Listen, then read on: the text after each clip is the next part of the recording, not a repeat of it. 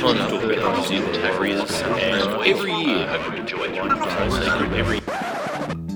Well, it is with great pleasure here on the Voluntary Tackle podcast to welcome yet another league legend to chat with us today. The man we're about to speak with has played 250 NRL matches, a whopping 335 games when you factor in stints in England, as well as a very well-capped representative career, which saw him play 17 games for New South Wales and make 22 appearances for the Australian Kangaroos.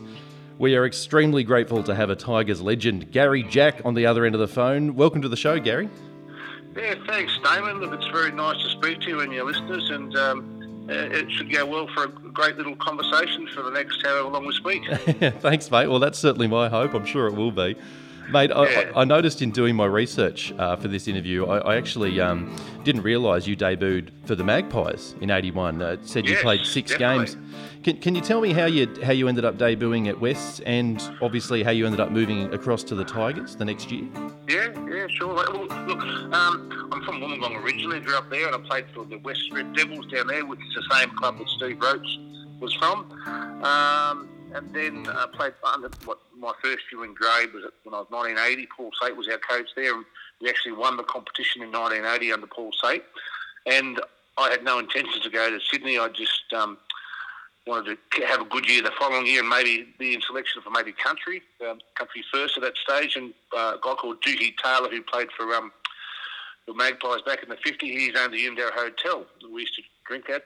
Nice. He organised a training run for me there just to get fit for the pre-season with Roy Masters at the start of, I think it was about early January '81, and I'd travel up there 3 times a week and train for about 4 or 5 weeks just to get fit for down in Wollongong. And then I played a couple of trials, and I was actually, I must have been impressed with my training and that sort of stuff, and played it, and they offered me a couple of games, and then I thought this is okay. And then Roy Masters said he wanted me to come to West, and I had no intention of going to West. I said no to Roy originally. I said, no, mate, no, I don't want to. They're too big for me. No, I'm staying at Wollongong. Anyway, he sort of convinced me and my dad into that I should come up. It was good for my career, and so I came up in '81, and I played the majority of that year in reserve grade. I played about 17 reserve grade and 6 first grade. I was only 20 at that stage. In fact, Gary Dowling was the first grade fullback at that stage. So I was there, had a really good year. West won the premiership in reserve grade in '81, and Laurie Fry was our coach. Bit of instant success there. Yeah, that was great. West was those days back in '81. I remember sitting on the bench when Manly played West, and I think it was first game '81, and that's when like the Silvertails and the Fibros was at its peak. Yeah, right. And John Donnelly had his finger bitten down to the bone, and he showed it to me. I said, "Oh my God!" I said, "How can you play this game? They're crazy out there." And here I am sitting on the bench. For Christ's sake, I hope Roy Masters doesn't put me on because I don't know what I'm going to do. Absolutely scared the shit out of me. So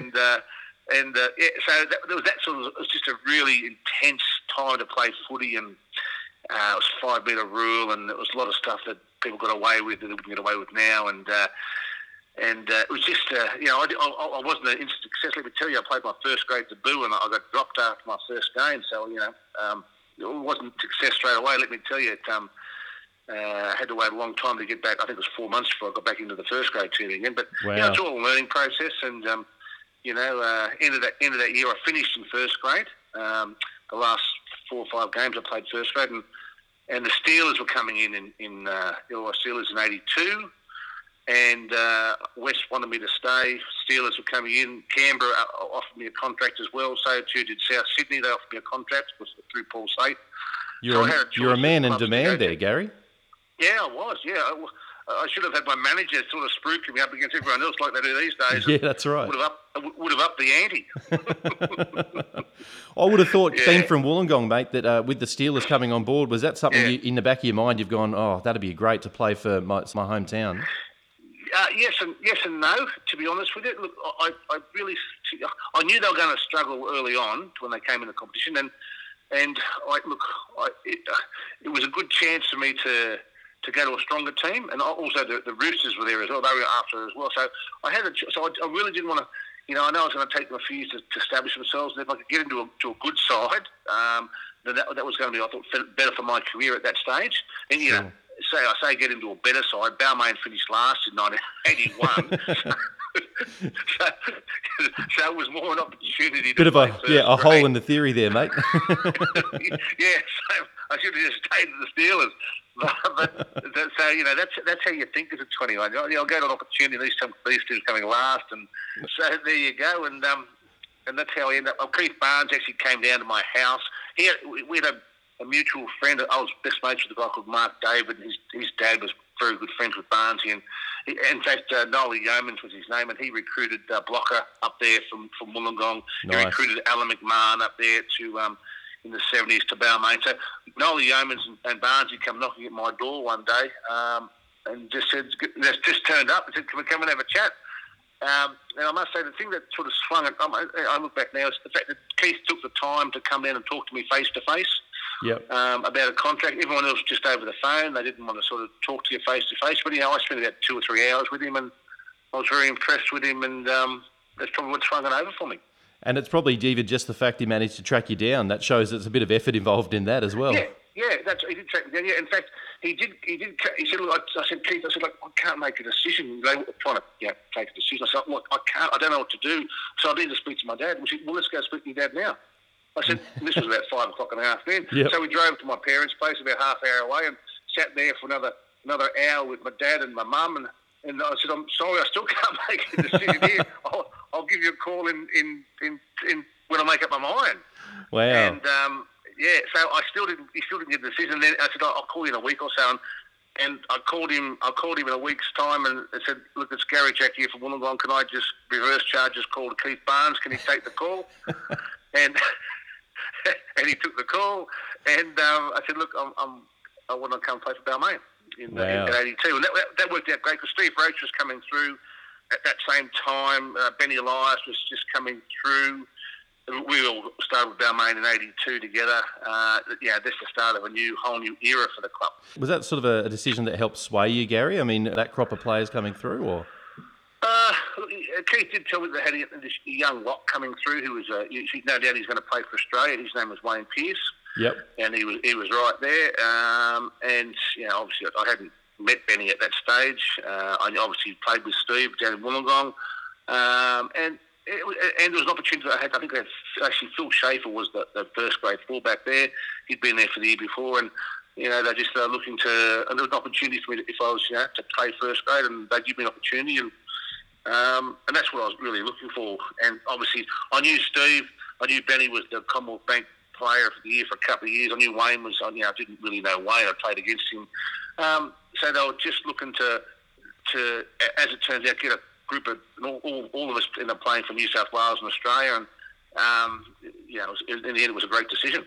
Absolutely. And as you said, it's a bit of a rare commodity sometimes to have just a crop of great players serendipitously come together like that, which leads me to my next question, Gary. I guess, in that long, decorated career at the Tigers, who were the standout players for you that you enjoyed playing with the most? You've probably mentioned a couple already, but I thought I'd throw it out to you again. Yeah, definitely. Oh, I definitely enjoyed. I didn't realise, obviously, how many times I'd played with Steve Roach. We had a bit of a function then at Western Wollongong, and the gentleman who was the MC for the evening, he's on Fox Television Sports, his name has just escaped me at the moment. He was the MC for the day, and he'd done his research. He said, "Gary, did you know that you and Stephen Roach played together 164 times?" Wow. I said, "Really?" He said, "More than any other combination in the history of Balmain used to play together." I said, "Wow, no, I didn't know that. That's because we grew up together." So I enjoyed playing with Blocker all my career. I always had a good understanding of his play, and whether it be for Balmain, New South Wales, or Australia. Yep. We just had a good combination. I knew I'd always get the ball somewhere off him, or he'd see stuff and I'd back him up and he'd put me through a gap, and that sort of, which he did many times. Oh yeah. In his career, which he did. So I would have a bloke like him up front playing for Australia against the Kiwis or the Poms or whoever it may be, or Queensland. We had that great combination, and that I'm sure that won a lot of games for Balmain. And so Steve and obviously Wayne Pearce was I didn't realise how such an effect, how much of an impact Wayne Pearce would have on the club. Like he was very very disciplined and very regimented, and it certainly influenced the club in the right way. Yeah, and the club was sort of changing. It's becoming more professional, and certainly a lot of the success I had was just through commitment and discipline. And I wouldn't say I was the most gifted player, but I really was.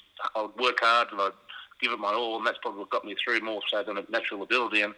And that's probably due to a lot of influence from Wayne Pearson training and that sort of stuff. I was very fit and very strong for my size, and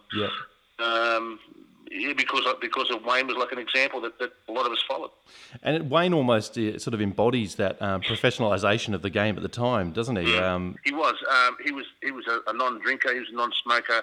He was very committed to training. He was a sports nut, a sports training nut. Fanatic is the word. Fanatic more than nut. And it definitely influenced. And I trained with. Well, didn't train much with Wayne, but I certainly changed my training habits and on what Wayne had done, and it certainly helped my career. He had to be strong. He had to have the endurance, and I was very strong. I had a lot of endurance. I was a good runner and that sort of stuff, middle distance and long distance, but only because of the hours and hours I put into training. Because fullback's a very hard position to play, and if you're not fit. As they're saying now, the fullbacks run more than anyone. I could have told you that 35 years ago. I know, this is not new news, is it? This is not. I knew it at the time, but I think, God, I'm so exhausted after the game. I don't know why. now I know why. Because it's such a demanding position. So you had to be fit, and that helped. That fitness level helped me to achieve what I wanted to achieve, playing for New South Wales, Australia, and being at the top for such a long time. And as well as that, Gary, obviously you were a great example of someone who exercised great support play at the back. And I guess maybe that endurance and fitness that you're talking about, that sort of changed a lot of the way that fullbacks play. Did you have to work on that support play ethos in your game? Was that sort of factored in at training? As you mentioned before, hunting around Blocker, for example, who had an amazing skill set as a forward. Was it a matter of knowing which guys to back up, or did you sort of independently have a sense of it? I think you independently just have a sense of it, just to put yourself in that situation where you may get the ball, because you never know when it may or may not happen. But just reading play, obviously the better quality players you play with, they're going to find you. It's just instinctive. But I always think that if I look back on my career, and I've seen highlights of that, obviously I was a very good support player, a very good gap runner. I always say a good ball player is only as good as a bloke running to the gap. Absolutely.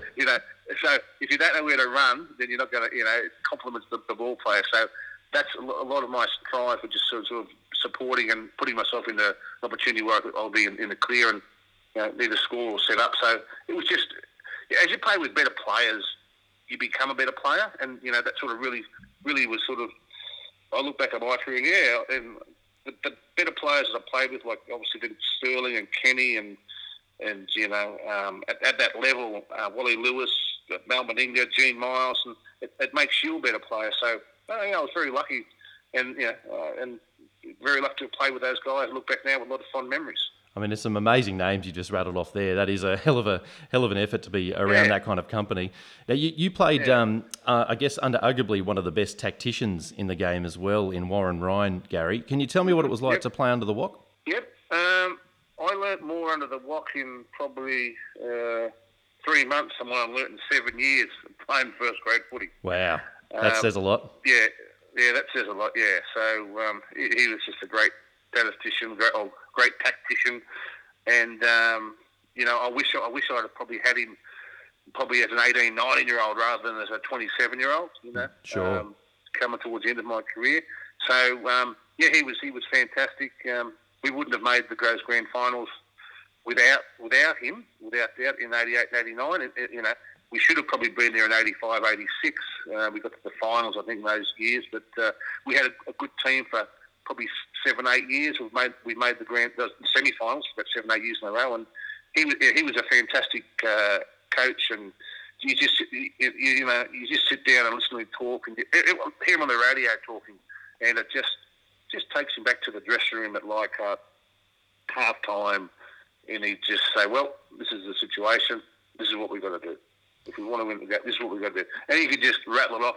You keep it nice and simple, tell you what you've got to do, we'll do this, we'd move them around, 2-pass spread or 1-pass spread, move their defensive line around and come back, and we'd have numbers and 3-on-2s or whatever it may be, 2-on-1s or whatever, whatever it may be, or inside, outside ball. Yeah. So he was, he really, really smart coach. Like, I don't think the games, a lot of people have copied him, but he was the first. He strikes me as the kind of guy that sort of lives and breathes rugby league and is always thinking about tactics, potentially well ahead of his time. I know Phil Goulders sort of speaks very glowingly about, the fact that he just never stops thinking about the game and was always looking to innovate. Did he bring in new mechanisms or things that were completely foreign to you in terms of training or in terms of moves or strategy? No, he introduced, which we didn't have an effective defensive pattern. We tried to have it effective, but we didn't. And he got there and he put in a very good defensive. Obviously, there's moving parts in the defensive pattern where the ball moves across the field and how we react to each situation and where we've got to be. So he put those structures in place, which he'd had at Canterbury before, and obviously Newtown before that. And we were very good defensive side. Yeah. The only criticism, if I could say, or being constructive, was at that stage it was very much playing footy to a certain part of the field, and then you put your play on. Yeah. Rather than play what you see, or play more ad lib or more that off the top of your head footy. Yeah. Which is that the balance between the two. I think that, looking back now, that there was probably too much structure towards, this is a tap play, this is what we do, or we go to this part of the field and we put one move on, but if that doesn't work, what's next from there? For sure. So it was that balance between open rugby league and structured rugby league is what we probably needed, but we were probably a little bit too much structured, I think, in probably 89, and didn't play enough off the cuff footy. I guess especially because you were at a team oozing with talent as well. Sometimes you want to play to your strengths. If you've got the ability to ad lib and score tries, then maybe that's not such a bad idea.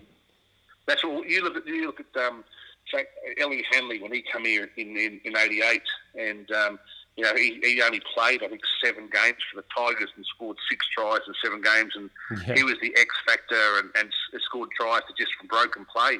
Yeah, he was just such a great broken play runner, and that opened up games and won 4 or 5 games for us with just that ad lib play, which Andy Courier had as well. But Ellery was fantastic at that. So it was a great style of footy, but I just think maybe because a lot of stuff would come from like penalty kicks. Like when we played the 89 grand final, we had so many moves from tap kicks.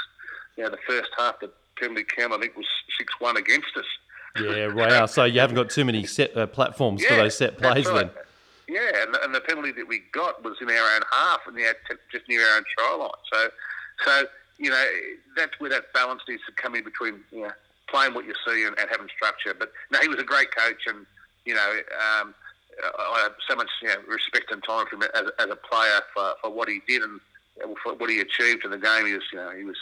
Everyone just copied him. Gus Gill copied him. They all copied him because it worked. When we were actually just thinking recently about our conversation with Brett Kenny, he actually had the same criticism of the current game being a bit too structured. Do you have any comments on that? Do you feel like the game, the way it is at the moment, is a bit too structured? He was, like yourself, just mentioning that it's better. He wants to see more players play what's in front of them. Yeah, that's correct. Because my opinion is that I think the game did change when it went to the 10-metre rule. The 10-metre rule was brought in to open up the game, but it had the other effect. It opened up the game, but it made it too predictable to just hit it up. Without it sort of took ball players out of the game. You don't see ball players like Steve Roach playing the game anymore because they don't. Big blokes like Steve just hit it up and make the yards and play it quick. Hit it up and play it. You don't need to be able to ball play. Whereas in our day, you had to be clever with the ball because that was how you would break up the defensive line and put someone into a space. Whereas now, you don't, and you have 4 blokes trying to tackle you at the same time, and they'll rescue you to the ground, and so you've lost those ball players. And so it becomes very predictable to get out of your own half, and when which is what the games. Everyone loves to see ball players and see what they can do to create the spaces inside and outside. And when you see one, you go, wow. Like Jonathan Thurston was a fantastic ball player. Absolutely. I think Cooper Conk made himself into a fantastic ball player. Guys that can do that. Obviously Wally Lewis was a great ball player. Brett Kenny was a great ball player. So was Sterlo. But those types of players, that's what people like to go and watch. And, Absolutely. So, but it changed. It changed under the 10-metre rule. And if we can get back to more that sort of ad lib rather, I think 10 metres is too much. I think it should be 5. Once you tackle someone, just get off them or get penalised. As simple as that. Yeah, that's right. And I think you're quite right, Gary. There seems to be, I guess, a little bit of a decline in the players who had that sort of guile and sleight of hand, and there were a lot more athletes in the game today. I mean, the amazing athleticism that goes on is probably off the charts, but in terms of that sort of gamesmanship, I feel the same way, that we probably have gone backwards a little bit. Yeah, I do agree with that. And, because just on the 10-metre rule, but the 10-metre rule is that they hold you so you can get back 10. Now, if you only had to get back 5, so they obviously wouldn't hold you as much because you're back there in, a couple of seconds. So it'll have another flow-on effect if you reduce the 10 metres. Then people won't hold people down as long because they'll already be back to 5 metres. They've retreated, They've already retreated, so it'll have that flow-on effect as well. But those ball players, that's what the crowd wants to see, and they want to see the little fella, the little guy like the Sterlo or the Alfie Langer, can take on the big guy and hold his own or beat him, Absolutely. And that's that sort of that fatigue factor. I think we've got too many interchange in the game. I think it needs to be reduced. I think it needs to be reduced to probably 3 or 4 would what I would have it. Because now teams, all they do is carry forwards on the bench. They don't carry backs on the bench. They just carry forwards. So bring that fatigue factor in, so it's more of a contest towards the back end of the game when the little fellas can come in at the last 20 minutes. I remember when I was playing, and this is a true story, I was having at the SCG in '85, and I met the great Clive Churchill at the SCG in the members stand, and he introduced himself to me. Immortal now and great fullback in the 50s and 60s, and he said to me, he said, mate, can I give you a tip? I said, yeah, certainly, Clive, whatever you tell me, yeah. He said, mate, don't get involved the first 20 minutes. Wait till the last 10 minutes of the half before you get involved. He said, you're wasting too much energy. Yeah, that's right. And these guys are probably bashing you around a bit too. Yeah, they're bashing you around. He said, just wait till the last 10 minutes till they're tired, then get involved, and you'll find there'll be a lot more gap set. He's got a point. He's got a point. But I didn't do it. But I mean, but he's got a point. But that's the contest, because in Clive's day there was no interchange back in those days. Once you got injured, you went off, and you were gone. You were gone. You couldn't be replaced. And towards the back end, they would be very tired, and that's where the gaps would appear. So so it's changed, and so he did have a point, but anyway, I'll tell you what though, that's worth it just to get advice off the little master, isn't it? From one fullback to another. Yeah, that's right. He was in the 50s, and this is 85, and he was a very good supporter of me. Whenever people asked him who should be the Australian fullback or whatever, and he always put me forward. So I've got to thank him for that. Like, he was very, very supportive, full of admiration and respect for players in that era. Obviously the game had changed a lot from the 50s, and he was a legend of the game, and not very respected even to these days. Gary, on an individual basis, going back to your career, you've won the very coveted Golden Boot. I believe it was in 1987. How did it feel to win that accolade? Are personal accolades like that, do they mean a lot looking back at your career?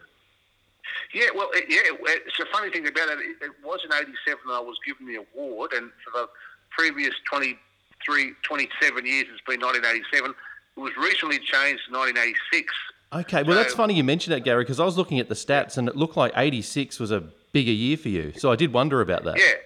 Yeah, because what they would do is they would give it the following year, so it would be on last year's performances. Gotcha. So, like, Wally Lewis won it in I think it was 84, but he got it in 85. Brett Kenny actually got it on the 86 tour we got to Leeds, and Brett Kenny was given the Golden Boot in '86 in the Dragonara Hotel, but it was for the '85 season. There you go. The '85 season. So it's a bit like the Oscars. They give it the next year for the previous year. Yeah, that's the previous year. So when I got it in '86 I had a really good year. I had played I think 9 tests and scored 9 tries. So I had a really good year. I think we won everything in '86. It was a great. Yeah, you look back at the blokes that have won the Golden Boot, and Sterlo and Bert and Wally and Mal, and there's been some damn good players. You're in amazing company there, aren't you? Amazing, yeah. So to be at that sort of level is pretty humbling, and it's just you just got to make the most of the opportunity when you get it, because you don't know when when I got to the test side in '84, everyone thought I was only going to be there for a year. And, I was going to get replaced by Mick Potter. Yeah, right. But, well, you proved them wrong. Well, that's right. Yeah, so it's get an opportunity and you make the most of it. And when you're there for 1 year, then for the second year, we went to New Zealand. I was the player of the tour in '85, and over there, so that to be the player of the tour was pretty good in '85. So I just need an opportunity, and playing with those blokes, it helps your own play, and that's you just got to step up when there's a chance, because it may be taken away from you, and then you'll never get another chance to represent again. So you've got to do it while you're there. That's right. You've got to take that window when it's available. Yes. Now, I'm not one to rake up old graves, Gary, but you were involved in obviously 2 consecutive losing grand finals, '88 and '89. Are there any particular moments you reflect on during those games that you consider turning points, or do you have any regrets about those matches at any stage? That's a big question, I know, because there's a lot going on in those 2 games. Like 89, we had so much, how would you say, so much bad luck in the last half of '89. Bad decisions that went against us, from obviously Roachy getting replaced, to the Bruce Maguire penalty with Stevie Walters, to the drop goal off the black dot. The drop goal off the black dot. The penalty count was 6-1. 6-1 at half time, and the Watt come down and said, "Listen, any chance you put your whistle away, Bill? Can you put your whistle away?" He couldn't do it now, but he said shouted at him. That's a $10,000 fine now, minimum. That's a $10,000 fine now. Yeah. So those things, and then it keeps getting worse, because then I find out a couple of months ago that Steve Jackson, there was something in the '89 grand final, and Steve Jackson's there, and they talk about the bomb that goes up at the end. And I've only watched it once. He's here with Mal and Ricky Stewart. He said the bomb goes up, and then he says, "I touched that, don't you?" Oh no! And I said, "Now I know what happened." He said, "Touch it?" Yeah. He says, "Yeah, touch it with my hand." And I've gone, and for 30 years, I always thought it was Andy Curry that touched it, because I didn't touch it. Yeah, and I said it to Barnes after the game. I said, he said, "What happened?" I said, "Mate, I don't know. I went up for it, and I didn't touch it, and I don't know what's happened. I thought it come off Andy's Andy's arm, because he came in over the top of me, did he? Yeah. And then Steve says, "My hand, I touched it with my hand." Like he's telling him. I said, "My God, that's what happened." I didn't know this till 2 months ago, that it was his hand that come off his hand, went to the ground. Laurie Daly picks it up, throws to Chica. Chica left. If Chica goes for the corner, I'd be a good kick for Mal to kick it from there. Yep. But he comes back in, and then when I heard on the radio, probably back in July, Gary Belcher was on the radio program talking about the game, and when Chica scored the try, Jackson's come in and put his hand and pushed him from behind, just that extra 6 inches to get him over the try line. These are the moments, aren't they? Yeah, those are the moments. Yeah. And that's coming straight from the Raiders' mouth too. Straight from their mouth. And then, if that's not worse, then there's a third one, which I only found out at the same time, that the crossbar on the northern end was 6 inches too high. I actually heard that recently too. I'm not sure where I heard that, but someone was telling me that. It came up to Canberra, because Canberra they built some Academy of Sport. They're down in Canberra. This is back in '91, and they didn't know how the dimensions of the ground were. So I think it was John McIntyre, he said, we'll call the SFS and get their measurements there. So nothing had changed since we played in '89. Oh, man. So they took the specs and built exactly the same. And then a couple of years later, they realised that the specs were wrong, and the crossbar was 6 inches too high.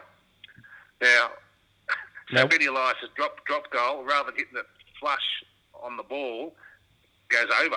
Absolutely. Goes over. Because if anything, it almost hit the top of the black dot too. So a couple of inches probably would have got the job done. But probably would have been enough. Yeah. So he hit it flush there, and you just go, oh my God! Like, can we sue someone? Can we sue the New South Wales Rugby League? But that's footy, you know. So that's how close you can be to winning a competition, and not winning a competition. So it was just much as it was heartbreaking for us.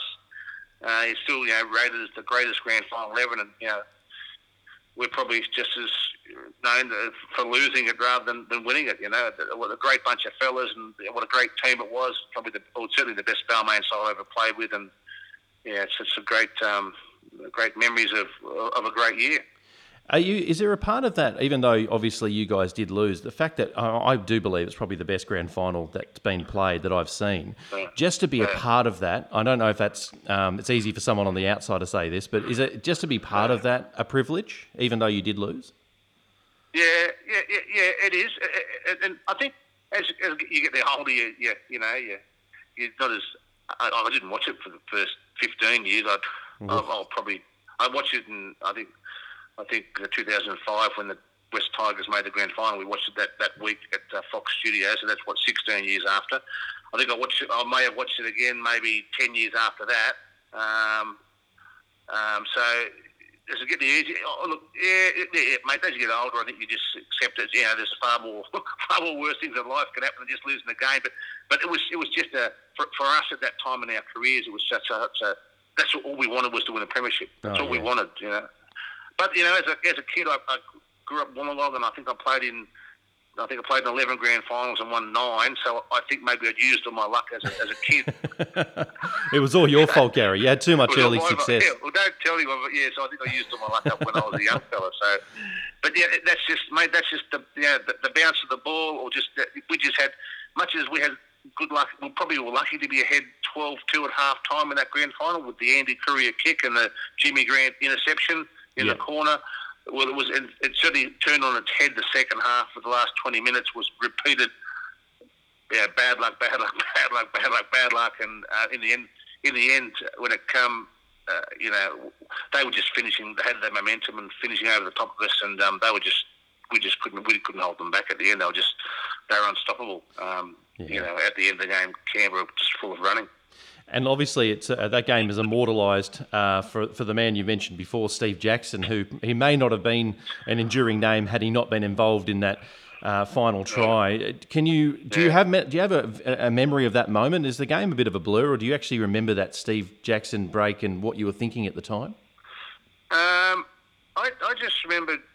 I just remember running at me. I didn't know how he got the ball, but it was a chip kick by Andy or Sean Edwards. I think one of them kicked ahead, and he's running. So I just had to tackle him, and I just went low to tackle him. And as I went low to tackle him, I went low, and maybe I went too low. Maybe I should have went higher.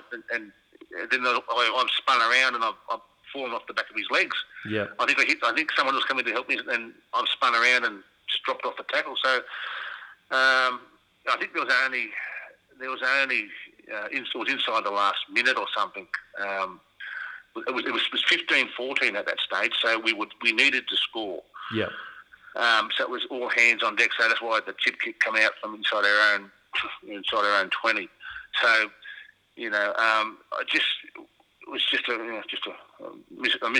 a bad tackle, and just the way it, that's how it goes sometimes, and. It's just footy, Gary, as you said. There's so many highlights, but obviously there's going to be some lowlights every now and again. It's just the way it falls, isn't it? Yeah, mate. You're going to make a lot of try-saving tackles, but the ones you're going to miss, people are going to show all the time. Oh, yeah. I know. Brad Fittler always talks about the Mark Coyne, the famous Mark Coyne try in State of Origin. He said he's done so many things in the game, but he's probably seen the highlight of him just falling off the Mark Coyne tackle at the very end the most. Yeah. So, and things are meant to be for a reason. I still don't know what the reason is, but footy's a great game, and you learn a lot more. You learn a lot out of your losses than you probably do out of your wins, and that's the beauty of sport. And we weren't good enough on the day, and in fact, we'd never lost to Canberra the previous 11 times we played them. So wow, I didn't know that. We'd beat them since '82, since they come in to the competition. That was our first loss to them in what was that 7 years. Oh wow. Yeah. So you had you well and truly had the wood on them. Yeah, and honestly, we weren't overconfident. We really thought after the loss of '88, when we were well and truly beaten by Canterbury, that okay, we were a bit more mature, and this was our year, and we believe it was our year. But it just goes to show, there are turning points, as we discussed, and the Bill Harrigan penalty on Bruce Maguire, that was a major turning point because they put it out from there, and Gary Belcher scores to put them back in the game at I think at 14-8, puts them back in the game. Yeah. We get the penalty for Walters being offside. We put it out, and we're 10 metres away from the try line, and we're attacking. Another turning point there was the Mickey Neal ankle tap. Oh, yeah, I think about that one all the time. I still don't know, even with the ankle tap, I don't know how he didn't score that. Yeah, well, that was one of the plays where we had a play, and the play was to isolate Mal Meninga on his own because he wasn't a very quick turner. He wasn't quick on his feet. Yeah. So, it was called Crash. Crash was the name of the play. Okay, nice. So what we'd do, we'd go in, but because we never got a penalty, we had to call it from general play. Garry Freeman called it from general play. And the play was that Freeman would pass the ball to Block. Block would come up. He'd hit the line. He'd sort of, for a couple of seconds, flop it back. Garry Freeman would come around. And as he'd come around, he'd have a couple of runners, and then he had Bruce Maguire, and I was sort of set behind Bruce Maguire, about 2 metres behind him. So Mal could see that there was Bruce was going, and I was off Bruce. So he's come in to jam in on us. So as he's come in to jam in on me or Bruce, the play was to then throw it in front of the players to Mickey Neal. Yeah, so it worked right. like a treat, and then all of a sudden, Mickey Neal gets the ball. He's past Mal. Mal's come in, as we said, and he's 10 yards from the try line, and Mal realises he was beaten. And he even says, I had this cold chill go down the back of my spine when I saw that I was beaten. And as he's ankle tapped with his right hand, as he ankle tapped him, he didn't actually get him with his hand. He actually got him with his arm guard. So that really big, thick arm guard that he generally had. Yeah, that really big, thick arm guard. Yeah, and that's what clipped him at the back of the ankles. And that's so he stumbled because he wasn't a very big fella, Nick, and probably maybe a bigger guy might have had the momentum to stay on his feet for that extra foot or so. And as he hit the ground and stumbled again, he was just, almost like his head was on the try line, but not the ball. And Steve Walters jumped and grabbed him so he couldn't move again. Oh, it's as close as you can possibly go, Gary, that one.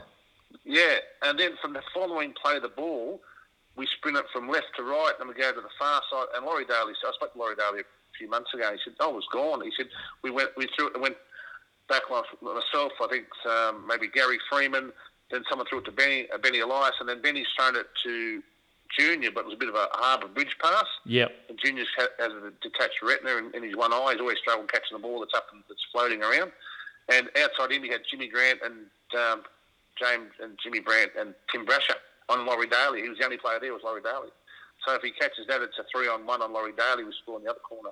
Yeah, I always feel sorry for Junior in that. I mean, such a great player in that. I do remember that moment well. Yeah. It looked as though it probably would have been a try, but sometimes you just feel someone was looking after Canberra that day. Just on the other grand final, there was obviously some controversy as well in the '88 grand final against the Dogs with Ellery Hanley taken out by Terry Lamb with that high shot. Do you reflect on that? Do you feel as though that was as decisive as people make out it was when you lost Hanley in that game? Yeah, absolutely. These days, that would be a send-off. Should have been a send-off then, but no one saw it. The touch judge didn't see it. Nick Stone didn't see it. No, the commentators of the game didn't see it. That was Andrew Farrer and Terry Lamb took him out. And he was gone. Before half time. Yeah, and it's crazy when you even look at the coverage, as you say. It's like even the cameraman kind of misses it. It's like there's a bit of a conspiracy going on. They go, look, let's not look at Hanley right now because we're about to launch something at him. Yeah, and even Even another instance there in the same game was that Benny Elias goes to score a try, or he's in the Indian goal, and Peter Tunks gets sin-binned for stomping. When you stomp on someone or attempt, you get sent off. Generally. Generally, you get sent off for stomping. Yep. I think he got 5 minutes in the sin bin for stomping, which just beggars belief that it's that crazy, would be isn't allowed. It's really crazy, yeah. So there were two players they were after that day, and that one was Benny and one was Ellery, and and they gave Benny a hard time. There's Tunksy and the other players gave him a hard time as well. But so they were after those our two key strike players. So it was disappointing. But 88, we did lead. I think we did lead 6-2 in the first half. We went and Hanley went off. He was our strike player as far as he had been all the way through. He'd been the man of the match in probably 4 or 5 games, and we just couldn't replace him. And that X factor just to score a try and to win a game was gone. Do you suspect, Gary, that was a bit of a deliberate tactic to take Ellery out, or was it opportunism when Terry Lamb and Farah saw him that this is an opportunity to take him out? I think it was deliberate. I think it was deliberate. Yeah. I think no doubt it was deliberate. No doubt it was deliberate. As you said, different game back then, wasn't it? Yeah. They come in and one held him up, and one came over the top, and they knew they weren't going low. They're going high. They're going high, obviously, to hurt him. Yep. And they put him in Gaga land. But it took us probably 20 years to get even with Ellery, with Terry Lamb, because we made him coach, and he hasn't coached since. That's right. The infamous John Hopewadi incident, I think, brought him down. He hasn't coached for good. So it did take us a while to get even with Terry, but we did. You got him in the end. Mate, just talking about you individually again, and other fullbacks, not necessarily, other fullbacks in the time that you played. Who in your opinion, was the best or the toughest fullback that you had to play against during your career? Look, I was fortunate enough to play against Graham Eady in the early part of my career, and he's a great player. Graham Eady, probably I was an idol. He was one of my idols when I was growing up. Was him and John Dorahay. So he was a great running fullback, great defensive player. Certainly for those 2 or 3 years when I first started, was Graham Eady. Certainly in the rep footy. Gary Belcher was probably my greatest rival in those mid 80s, and we had many a tussle against each other. Very creative player and instinctive player. Was Badge, light on his feet. So we actually roomed together on the 86 Kangaroo Tour, so we become quite pally after that. So, yeah, right. Was that done on purpose, you think, because they knew you were rivals? I don't know. Look, I don't like other fullbacks normally. It's just how I am. But when you room with someone for 3 months, you sort of get to know them and get to like them. So so that was hard not to like him after that. But Gary was certainly my greatest rival. Look, there were some very good players too. Even Brian Johnson was a very good player for St George in the mid 80s. Marty Gurr was a very good player for the Roosters and for Manly. He was New South Wales fullback there in '83. They were good. It was Gary Worth was another very good player. Rod Silver was a very good player as well. Oh, Rocket Rod. I remember him well. Rocket Rod. Yeah. He was a good fullback as well. So it was an era with lots of really good number one. Greg Brentnell was a fantastic. Greg Brentnell probably changed the game, because in those days, if you were a fullback, if you couldn't catch the ball, then they wouldn't put you at fullback, because every set of 6 you would get a bomb. So you're probably talking, you'd probably receive 10 to 12 bombs every game, and if you couldn't catch the ball, there'd be no point playing your fullback. For sure. It's different today, because now they put it towards the wingers rather than the fullback. That's and obviously right. If you're jumping for the ball and if they touch you, then it's a penalty now. In those days, it was just a free for all. Open slather. So, yeah, that's right. And you get people sort of escorting people away from you these days as well. Correct. So yeah, which is what they were doing back in those days too. But the referees just weren't up to the rules of the game, that what was going on. But now they are. Yeah, fair enough. Brentnell was he changed the game. He's just so safe, and he was just a fantastic so I modelled my sort of catching of the ball on Greg Brentnell. And so look, Colin Scott was a very, very tough competitor there from Queensland. So and Joe Lydon, if I go overseas, Joe Lydon was a very, very quick and elusive fullback too for the Pommies. Yeah, that's right. I know of him. I didn't see too much of him play, but I know of him. It just shows you, Gary, I'm obviously, even just hearing you rattling off the wealth of talent, clearly for you to be selected in so many of these rep teams, that's obviously got to speak volumes to your own personal form during that time. Yeah, thanks, mate. I always tried to have a balance. Like, it wasn't just an attack with me. Like, I think, obviously, catching the ball, so saving tries is just as important as scoring tries. Sure. That's how I looked at it. And a lot of fullbacks probably don't worry too much about defence, whereas I did. Like when I went to play, get my defence right was important to me in every game I played. So I was, rather than obviously I could score tries, but I think I probably saved just as many as I scored. I completely agree with you. But players like Billy Slater come to mind as well. I mean, he probably saved just as many tries as he scored as well, and it's just as important an attribute, isn't it? Yeah, absolutely. Yeah, it is. It doesn't get many statistics or people talk about it because it's much more exciting scoring tries. But a great try-saving tackle or that wins a game, just a one-on-one tackle is something that's just like that's the ultimate test. It's probably the hardest tackle to make to one-on-one because you've got no one with you. You've got no one inside. You're outside. You're on your own. And it's a lonely game sometimes, fullback, isn't it? That's a lonely number one. It's a very lonely number. So, so you've got to try and get it right most of the time. And most of the time, I was fortunate I did. And Gary, just on yourself, most of the time, if you had a one-on-one tackle to make, it was your general instinct to take the legs out, or did you have a particular one-on-one strategy? Well, if it was one-on-one, if we had support, I might fade away. Yep. I might just sort of run backwards for a bit and look to see if there's a defence covering as well, because that way I could cover if he passes to the bloke on the inside or outside. Yep. Got him covered as well, waiting for the defence to get him from behind. So you could do that, then just wait up from there. Or sometimes if you knew, you'd make sure you'd run an angle. We used to call it the inverted C. So you'd run the angle. Yep. So the only way they could beat you would be on the outside, not on the inside. You wouldn't make sure they come on the inside. So if they take the sideline, that's fine. Let them run the sideline, because then the sideline's my friend. I'll take them over the sideline. Push them over. That'll push them over. Yeah. So it's just a matter of sometimes you just have to wait and see. But if it's just me and a bloke, he's got no one with him, I'd try and get to him as quickly as I could. Yep. I'd try and put him under pressure to make a decision to step. Either he'd kick or he'd try and beat me, and if he did try and beat me, I'd make sure he went the way I wanted to go. Yep. So I'd never just stand still and wait for them. I'd always be the aggressor. And then when I got there, if even if they passed the ball, I'd still hit them pretty hard, and so next time when they got through, they'd be looking for you. So I like it. Yeah, you don't want to be flat-footed. I'm just trying to visualise myself in that situation, and I'm just trying to visualise someone like Mal Meninga coming full throttle at me one-on-one, and I think maybe I'd be running with him towards the try line. I don't think I'd be putting my body on the line.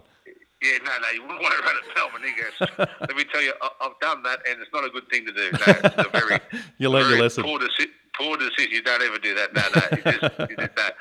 Yeah, he's a man mountain. He'd take two blokes to tackle him, and remember in the 89 grand final, I got the ball and I beat one, beat two, and then come up through the middle of the ruck, and Mal was in front of me, so I thought, well, bugger this, I'll just run over the top of him. So I just ran straight at him, and it's like running into a brick wall. And he hit me that hard that the ball was just jarred, and I've lost the ball first tackle. Oh. But instead of trying to step, I just I'll run at you, Mel, and bang, my God! And you never did it again. Never did it again. That's just that adrenaline rush. Yeah, Gary, I'm conscious of your time, mate. I don't want to take up too much more, but right. You've been very generous with it. I did want to touch on. I know, obviously, in '91, just on your own career again. I know Warren Ryan moved on and was replaced by Alan Jones, who I think famously joined the club saying, "Balmain are sick of coming second." But the results weren't great under Alan. And is it fair to say you weren't his biggest fan when he became his coach? I was when he became the coach. Originally, I was. Yeah, obviously he had success at the Wallabies, and first grade coach. But yeah, I think it's a lot different coaching first grade rugby league than coaching Manly or Wallaby team. It's week in, week out, and it's just a different game. And yeah, we had our differences of opinions of how it should be played, because look, we lost our first. I think we lost our 11 games. We lost our first 10 when he was coaching. I think we had 10 losses and a draw in our first 11 games, so it wasn't a very good start. No, that's not ideal. And you still had Steve Roach, Paul Sierran, Benny Elias, myself, Tim Brasher, James Grant. So it's a pretty good side. So yeah, look, it was a very frustrating time.